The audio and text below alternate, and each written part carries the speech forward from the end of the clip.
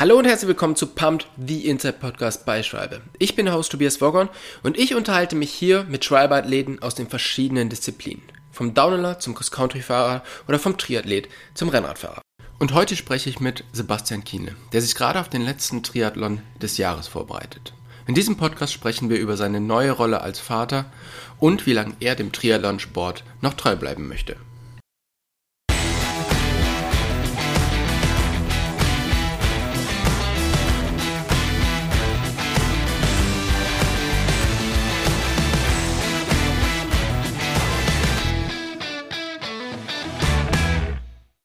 Hey Sebastian, vielen Dank, dass du dir auch heute wieder die Zeit nimmst, mit uns den Podcast aufzunehmen. Wo bist du denn gerade?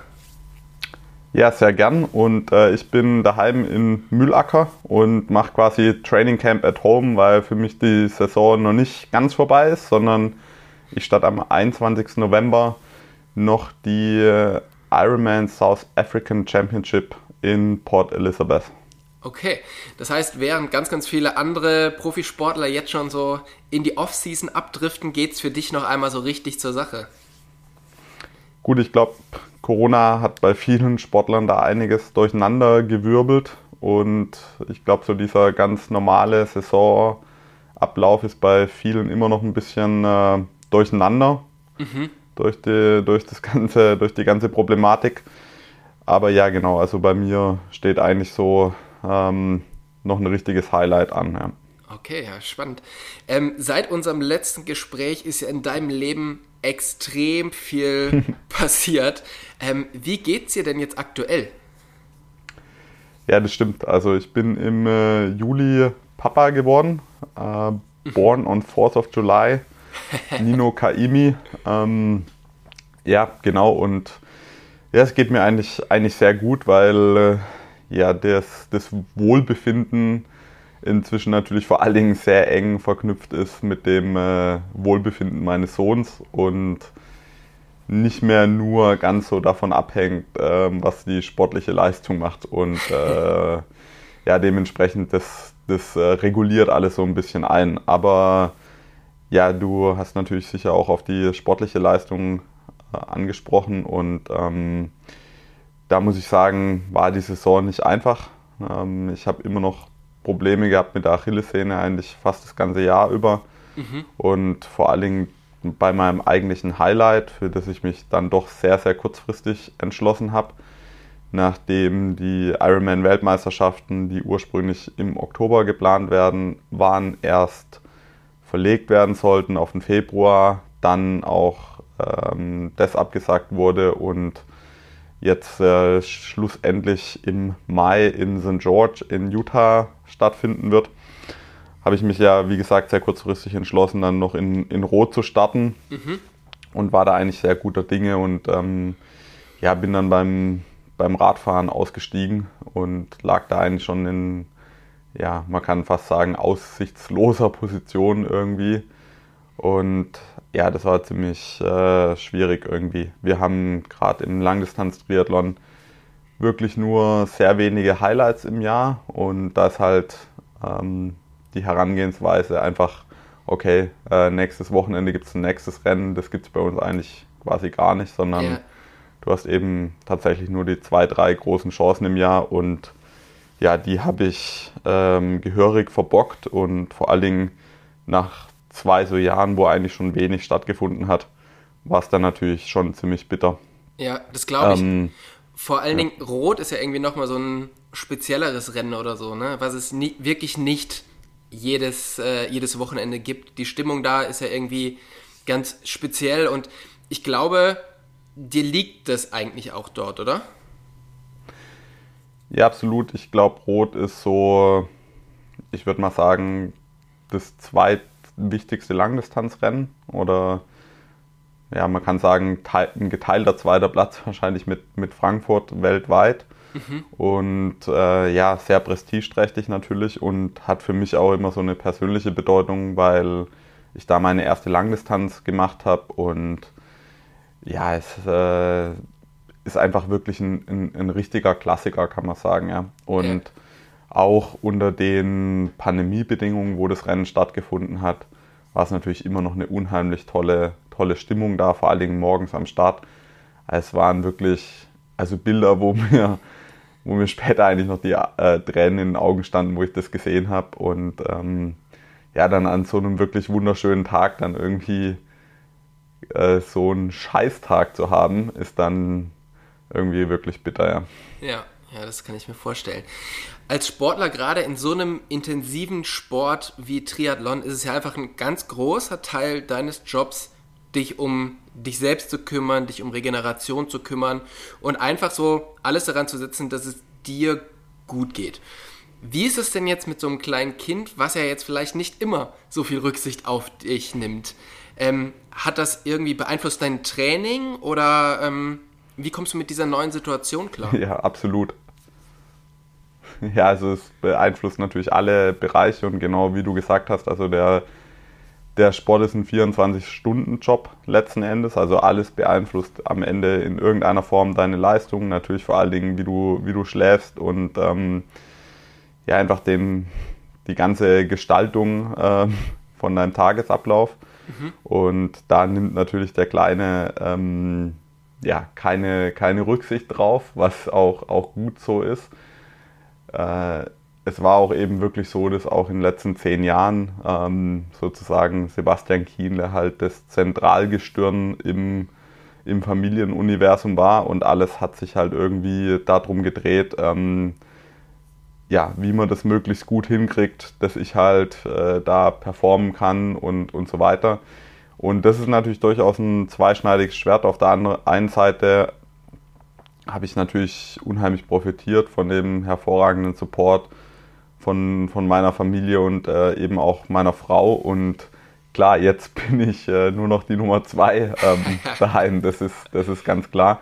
Und dementsprechend logisch nimmt das Kind einen viel größeren Platz im Moment gerade ein. Und das macht es aber auf der anderen Seite auch irgendwo ein bisschen entspannter, weil es relativiert einfach viele, viele Dinge ganz klar. Und heute hat der Kleine irgendwie die Elektroorgel entdeckt. Und es ist einfach wahnsinnig toll, wenn du halt den Kleinen da lachen siehst und so weiter. Und dann ist es egal, ob irgendwie deine Zeiten beim Schwimmtraining halt nicht ganz so klasse waren oder wie auch immer. Also das hilft schon auf der einen Seite, auf der anderen Seite ganz klar. Ich würde lügen, wenn ich sagen würde, es ist nicht auch eine wirkliche Herausforderung. Davor habe ich mich zwischen Trainingseinheiten oft einfach gelangweilt und habe wirklich irgendwie schauen müssen, quasi nach Beschäftigungstherapie sozusagen zwischen den Einheiten. Und jetzt sieht es natürlich ganz anders aus. Also jetzt hast du keine Langeweile mehr. Das denke ich auch. Ich habe auch noch nie einen frisch gebackenen Vater gehört, der gesagt hat, nö, mir ist total langweilig. Also kann ich mir sehr, sehr gut vorstellen. Dann läuft irgendwie was massiv falsch. Aber ich muss natürlich auch sagen, ich glaube, ich könnte den Sport schon gar nicht mehr machen, wenn ich nicht immer noch den super Support von der ganzen Familie hätte. Also vor allen Dingen die Schwiegermama, die nimmt da schon extrem viel Arbeit ab und ich nehme mich da auch gar nicht zurück. Also ich glaube, ich habe die ersten 300 Windeln habe ich schon gewechselt. Und aber es ist zum Beispiel so, dass ich, also auch wenn der Kleine wirklich richtig gut schläft, muss man auch sagen, toi toi toi, ist es trotzdem so, dass ich im Moment gerade nicht im selben Zimmer schlafe. Ja. Also da geht dann die Regeneration doch vor und ich glaube, das wäre so ein großer Impact, dass es halt nicht gehen wird. Also irgendwo ist es immer so ein gewisser Kompromiss, aber der Kompromiss besteht jetzt zum Beispiel auch darin, dass ich jetzt eben nicht nochmal in ein Trainingslager auf die Kanaren geflogen bin, sondern eben hier geblieben bin jetzt vom Ironman Südafrika. Ja, dass man sich da so einrichtet. Das Jahr ist für dich nicht sonderlich gut gestartet, da du halt eine Verletzung hattest. Du hast schon gesagt, Achillessehne. Was genau ist denn da passiert oder was ist das Problem? Also ich habe schon relativ lang Probleme mit der Achillessehne, aber 2019 war es eigentlich absolut super und auch eigentlich das ganze Jahr 2020 war da gar kein Problem mehr und ich will jetzt nicht sagen, ich habe das eigentlich abgehakt, weil ja, das war immer schon klar, dass das weiter meine Schwäche irgendwo bleiben wird. Aber ja, dann Ende 2020 gab es dann für uns eigentlich eine große Chance. Challenge Daytona im Dezember. Und da muss ich einfach sagen, ich habe es einfach übertrieben. Also ich habe mir in klassischer Rocky-Manier gedacht, there's only one opportunity. Ja. Und ja, ich war ziemlich fit und habe eigentlich gegen alle meine Erfahrungen in meiner Karriere gehandelt und bin dafür dann auch ziemlich bitter bestraft worden. Also ich habe erstens meinem Trainer sozusagen verheimlicht oder halt nicht ganz 100% gesagt, dass meine Wade eigentlich schon schlapp macht, und weil ich schon wusste, dass er auf jeden Fall sofort voll die Handbremse ziehen wird. Und ich wollte halt weiter hart trainieren, und ja, genau, dann hatte ich ja wahrscheinlich einfach einen Muskelfaserriss in der Wade und bin dann trotzdem noch nach Daytona angereist, und auch vor Ort lief eigentlich alles total katastrophal. Also ich habe dann, also die Strecke ist da echt richtig cool. Du fährst da auf einem NASCAR-Track in Daytona, und ja, es war irgendwie ein bisschen kühl, und ich habe halt irgendwie nicht genug zum Anziehen dabei gehabt, wollte dann nicht nochmal zurück ins Hotel fahren, und dann bin ich halt trotzdem gefahren und habe mich dann so leicht erkältet, was natürlich gerade unter Pandemiebedingungen auch nicht gerade so optimal ist, und ja, lagen die Nerven dann natürlich schon irgendwo blank, und ja, auch im Rennen lief eigentlich alles total schief. Also ich habe mir dann irgendwie wahrscheinlich einfach einen Nerv eingeklemmt gehabt irgendwie. Mein linkes Bein ist die ganze Zeit komplett taub geworden während dem Rennen, und ich habe es dann beim Radfahren quasi aufgegeben. Und ja, zusammen mit der Aufgabe Daytona und der Aufgabe in Rot in knapp 20 Jahren Triathlon habe ich halt 3 Rennen aufgegeben, und die 2 dann ausgerechnet, das ja, war schon echt blöd. Aber nochmal zurück zu Daytona, auf jeden Fall,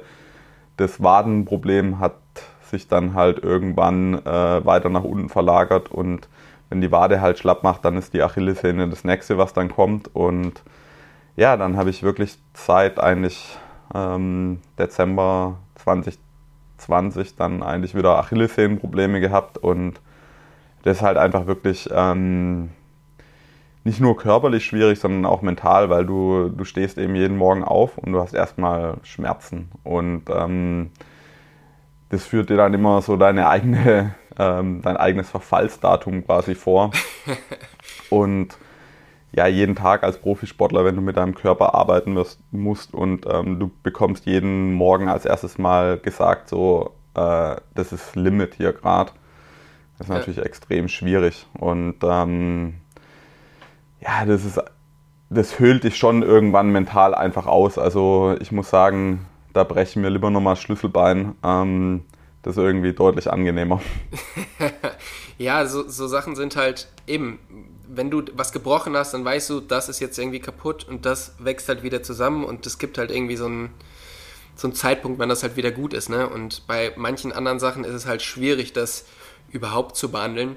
Du hast ja in einem Post vor gar nicht allzu langer Zeit hinterfragt, ob das überhaupt sinnvoll gewesen ist, dieses Jahr bei Rennen wieder teilzunehmen.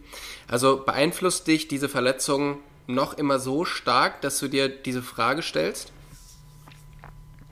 Jetzt nicht mehr. Ich glaube, das Rennen in Südafrika, da habe ich jetzt keinen Druck. Also das hätte ich jetzt nicht irgendwie in den Kalender genommen, wenn ich mit der Sehne jetzt nicht auf einem Level wäre, wo es absolut klar ist, dass es möglich ist. Genau, dann sonst hätte ich, glaube ich, das jetzt nicht gemacht. Aber ja,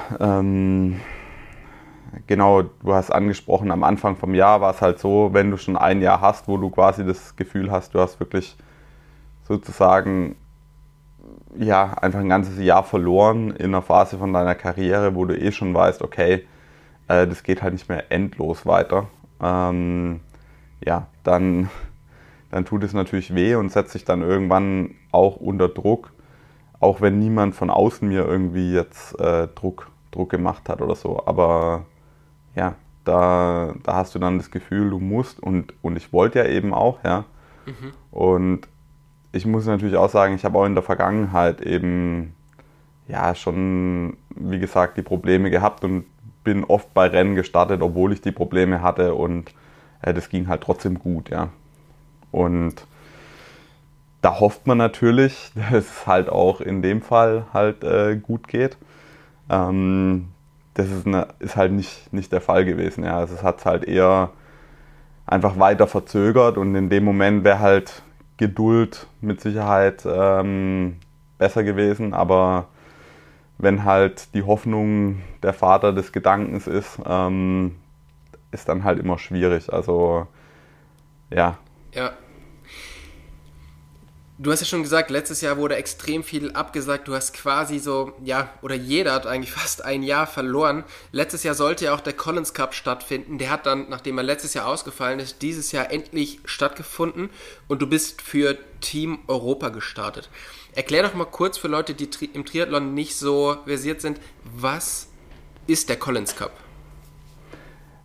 Also wer vielleicht nicht im Triathlon versiert ist, aber eben vielleicht im Tennis sich ein bisschen auskennt oder im Golf, also wie beim Golf der Riders Cup oder ja, beim Tennis gibt es ein ähnliches Konstrukt. Team Europa gegen Team USA gegen Team Rest of the World. Und einfach so diesen Teamgedanken so ein bisschen in unseren Sport zu bringen, das finde ich eigentlich ganz cool, weil eigentlich ist es ja wirklich so ein absoluter Ego-Einzelsport und ja genau, es gibt eben 6 Athleten pro Team, 3 Frauen, 3 Männer und dann gibt es entsprechend Punkte und eben für einen Sieg 3 Punkte, für den zweiten Platz 2, für den dritten 1 Punkt. Und dann kommt noch ein bisschen die Zeit mit ins Spiel. Also wenn man mit einem bestimmten Abstand gewinnt, gibt es eben immer noch mal jeweils einen halben Punkt, je nachdem wie der Abstand ist. Also kann man dann bis maximal 6 Punkte holen, wenn man das Rennen gewinnt mit entsprechendem Abstand. Am Schluss wird einfach zusammengezählt und dann gibt es einen Sieger. Und ja, genau, also wir waren auf dem Papier als Team Europa sehr hoch favorisiert und im Rennen wurde es dann deutlich knapper. Ja, du hast ja schon gesagt, ihr wart favorisiert. Das liegt natürlich auch daran, dass du im Team warst mit Jan Frodeno und Patrick Lange, eigentlich so deine, ja, eigentlich stärksten Konkurrenten, gegen die du eigentlich bei den, ja, wichtigen Rennen des Jahres, gegen die du kämpfst. Jetzt zusammen in einem Team. Wie hat sich das angefühlt? Also wie war da die Stimmung? Ja, richtig cool. Also wie gesagt, das ist so ein bisschen, ja, ich will mal sagen, es hat so ein bisschen was ausgefüllt, wo du gar nicht wusstest, dass dir eigentlich fehlt. Und einfach auch die ganze Woche davor schon, also wir sind alle relativ früh da angereist und es war so ein bisschen wie Klassenausflug. Es war einfach echt cool. Genau, du hast angesprochen, eigentlich die härtesten Konkurrenten und gerade aus dem eigenen Land natürlich auch. Das war wirklich toll, da mal mit denen quasi gemeinsam irgendwie zu kämpfen.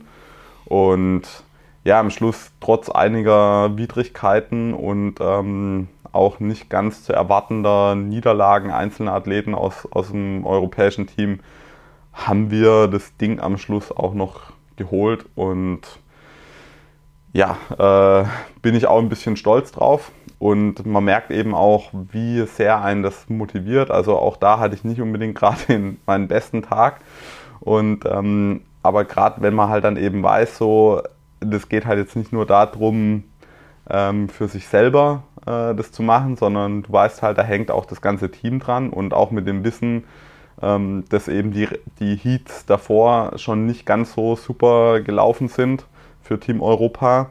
War eben zu dem Zeitpunkt auch das absolut noch nicht klar, dass wir eben gewinnen würden.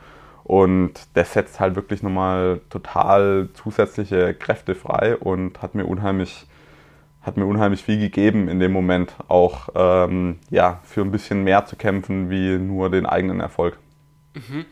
Es ist ja bei diesem Cup irgendwie nicht ausrechenbar, wie man gesehen hat, oder? Andere performen besser, andere performen schlechter und dieses Format, was es ja sonst nicht gibt, motiviert oder demotiviert die Leute halt. Also was macht diesen Cup so besonders und wirst du nächstes Mal wieder dabei sein? Ja, also erstens mal ist es so, ich war in diesem Jahr, also nachdem ich wirklich, das geht nach einem Ranking, also du musst dich qualifizieren für das Team und es gibt eben noch so Captains Picks. Und ich war eigentlich, wenn ich die letzten 10 Jahre anschaue, wäre ich in diesem Ranking immer unter den ersten 3 gewesen. Und einfach durch das wirklich katastrophale Jahr dann 2020 war ich dann halt wirklich sehr schlecht platziert in dem Ranking und habe eben am Schluss profitiert von einem Captain's Pick. Und jetzt im Moment bin ich, glaube ich, in dem Ranking auch auf Platz, weiß ich nicht, 24, 25 oder so, also relativ weit hinten.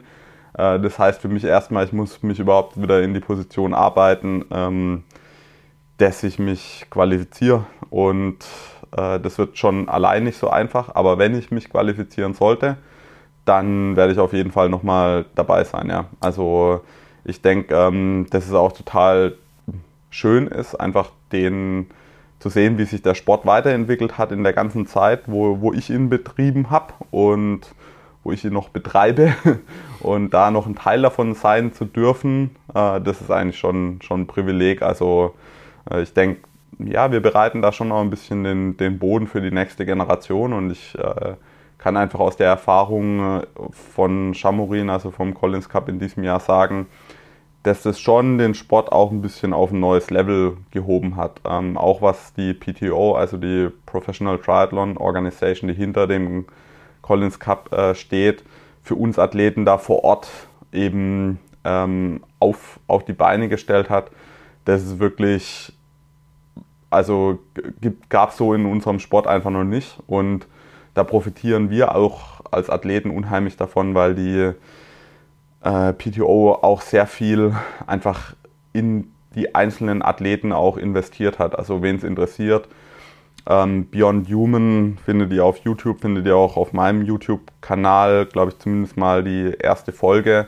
Das ist schon ziemlich aufwendig und cool produziert, finde ich. Und ja, macht einfach Lust auf den Sport. Und ich denke, darum geht es letztendlich auch irgendwo, die Jugend und die nächste Generation für unseren Sport zu begeistern. Ja, ich denke, das schafft diese Videoserie ganz gut. Kann man sich auf alle Fälle mal anschauen und es freut mich, dass halt dieses Konzept, wo man ja am Anfang noch nicht so richtig wusste, ob das jetzt aufgeht, dass es halt wirklich so gut funktioniert und dann am Ende auch wirklich spannend ist und eben nicht so ausgeht oder nicht direkt so ausgeht, wie es auf dem Papier steht. Das finde ich sehr schön. Das macht es sehr interessant. Interessant werden auch die nächsten Weltmeisterschaften, weil zum ersten Mal, du hast es schon gesagt, finden die nicht in Hawaii statt, sondern in Utah. Und es wird wahrscheinlich ein komplett anderes Rennen geben, oder? Das ist schwierig zu sagen. Also ich denke, am Schluss werden wie in Hawaii die stärksten Athleten das Rennen gewinnen. Aber es ist auch definitiv so, dass es mal unheimlich interessant sein wird zu sehen, wie sehr die Bedingungen eben in Hawaii tatsächlich einzelne Athletentypen vielleicht bevorteilen oder eben benachteiligen. Ja.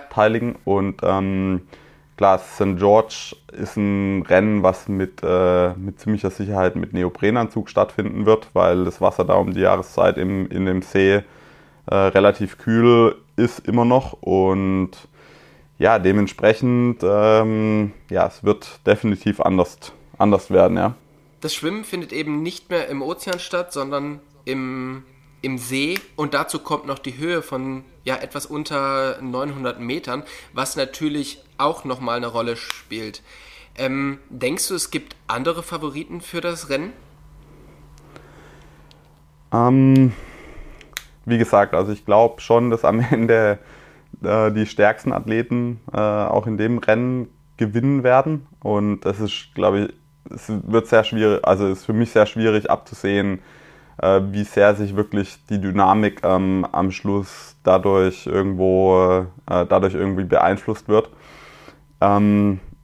Ich glaube aber tatsächlich, dass es eben so ist, dass vor allen Dingen die Hitze in Kona natürlich eine unheimlich große Rolle spielt.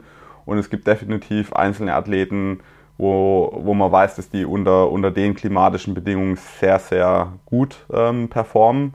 Und eher Athleten, die eben gerade einfach vielleicht ein bisschen schwerer sind, muskulöser sind, die haben unter den Bedingungen eben eher zu kämpfen. Ja.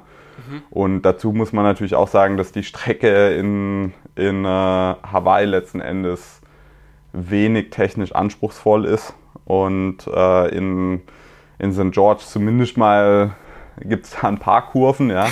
Und es gibt auch einen richtigen, ordentlichen Anstieg zumindest. Das ist jetzt auch nicht so, dass die Strecke jetzt wirklich als bergig oder unheimlich technisch schwierig beschrieben werden kann. Aber gegenüber Kona ist sie auf jeden Fall bergig und technisch schwierig.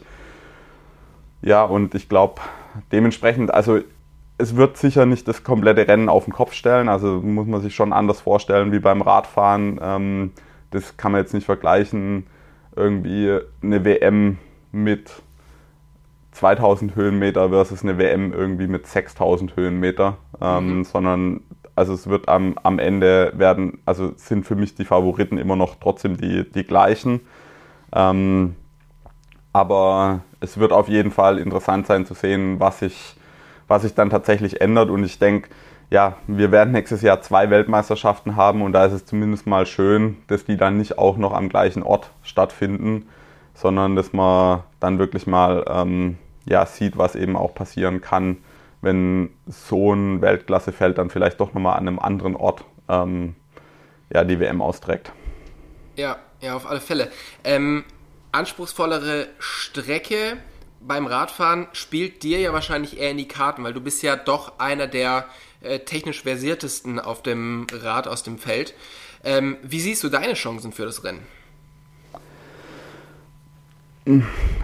Das ist im Moment natürlich noch total schwierig irgendwo abzusehen. Also im Moment hat es natürlich vor allen Dingen erstmal viel damit zu tun, wie sich bei mir das Laufen entwickelt.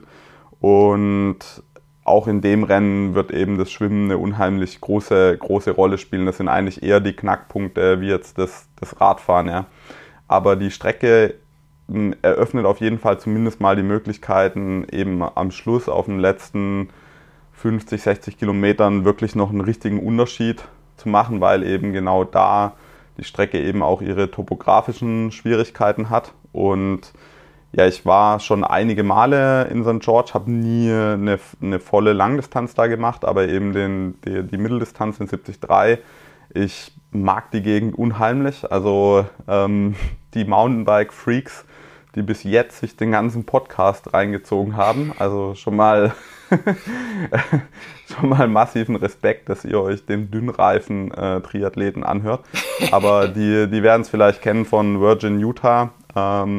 Das ist nicht so weit weg von St. George und ja, sein Nationalpark unheimlich schön, auch einfach als Touri-Gegend.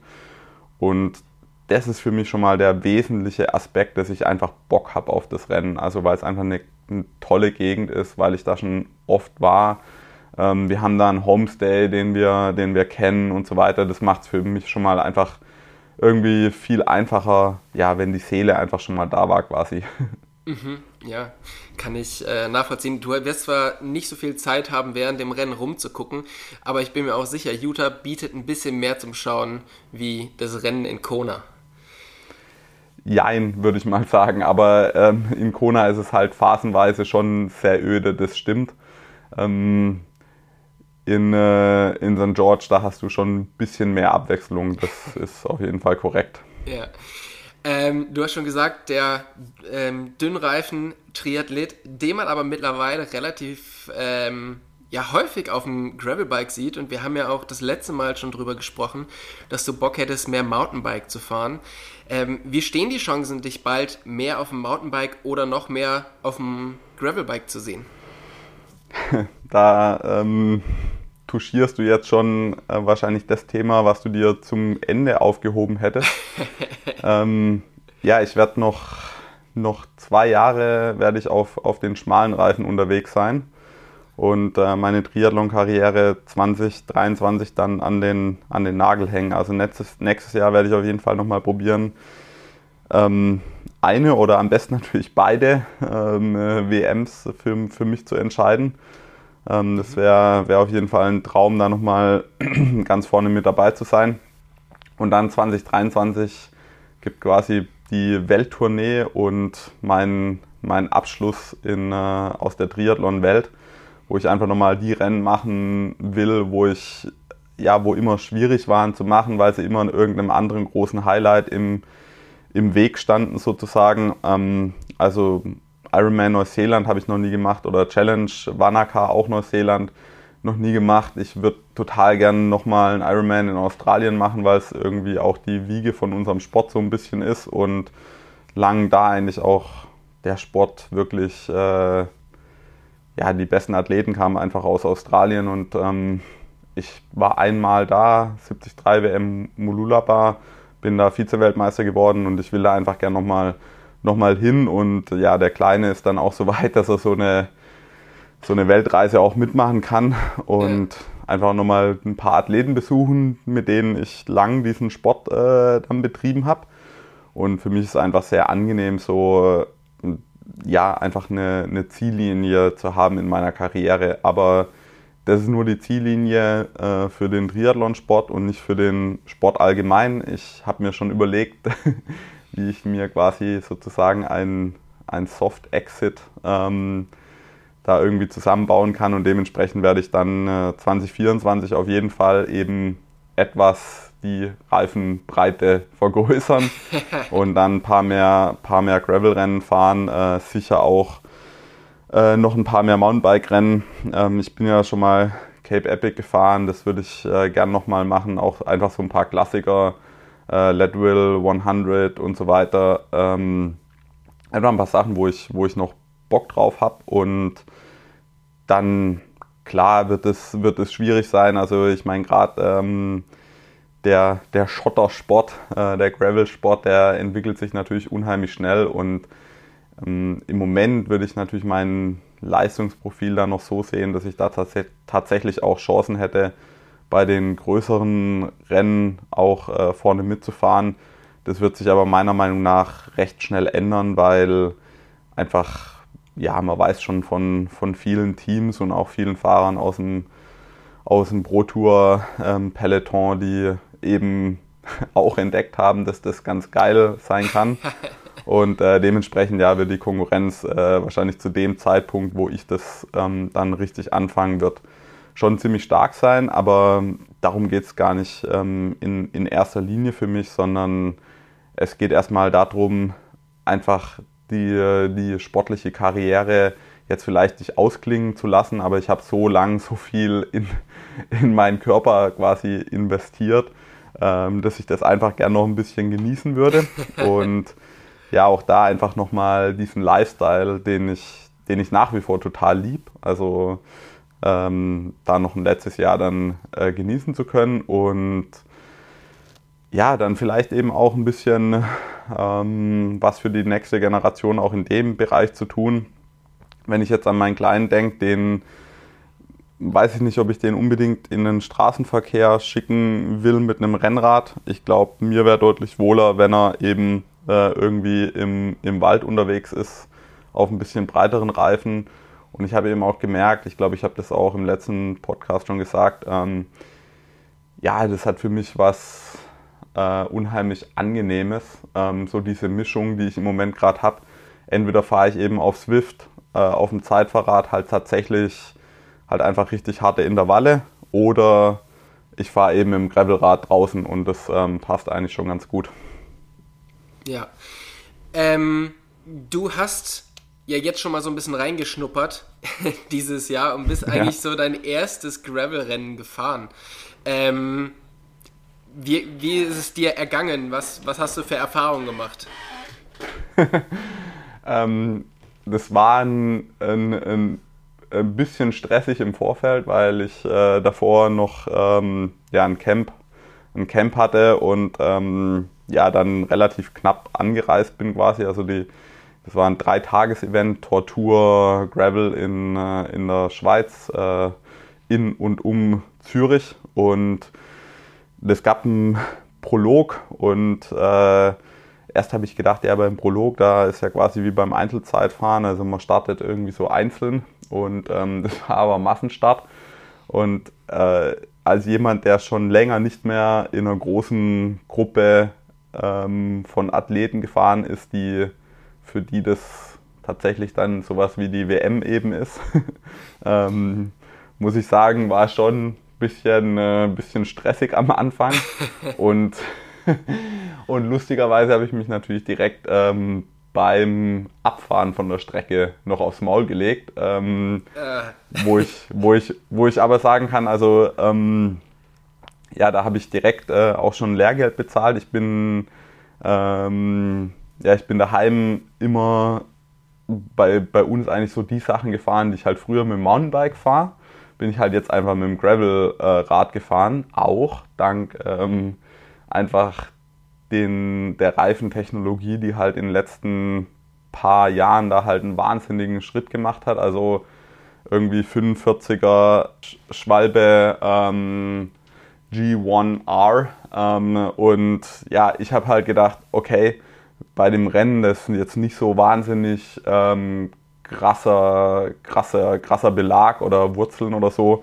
Da kannst du ruhig ein bisschen hochgehen mit dem Luftdruck, und habe da tatsächlich auch direkt dafür bezahlt, weil ich war es eben gewöhnt, von daheim die Reifen halt wirklich mit knapp unter 2 Bar zu fahren, und hat dann halt, da fährst du halt wirklich wie auf Schienen, auch auf Schotter um die Kurve, und da ein bisschen mehr Luftdruck, und dann rutscht dir halt dein Vorderrad auch schnell mal weg, und ja, genau, aber im Rennen ist es dann eben nicht passiert. Da habe ich gleich schon an der richtigen Stelle gelernt. Und ja, dann nach dem Start lief es dann aber eigentlich total gut und hat mir unheimlich viel Freude gemacht, muss ich sagen. Also es ist wird auf jeden Fall richtig, richtig hart gefahren, aber eben trotzdem ja einfach sehr kameradschaftlich. Ja? Also nicht jetzt der Stress, den ich so nur sehr selten, aber eben doch ab und zu mal bei so Amateurradrennen dann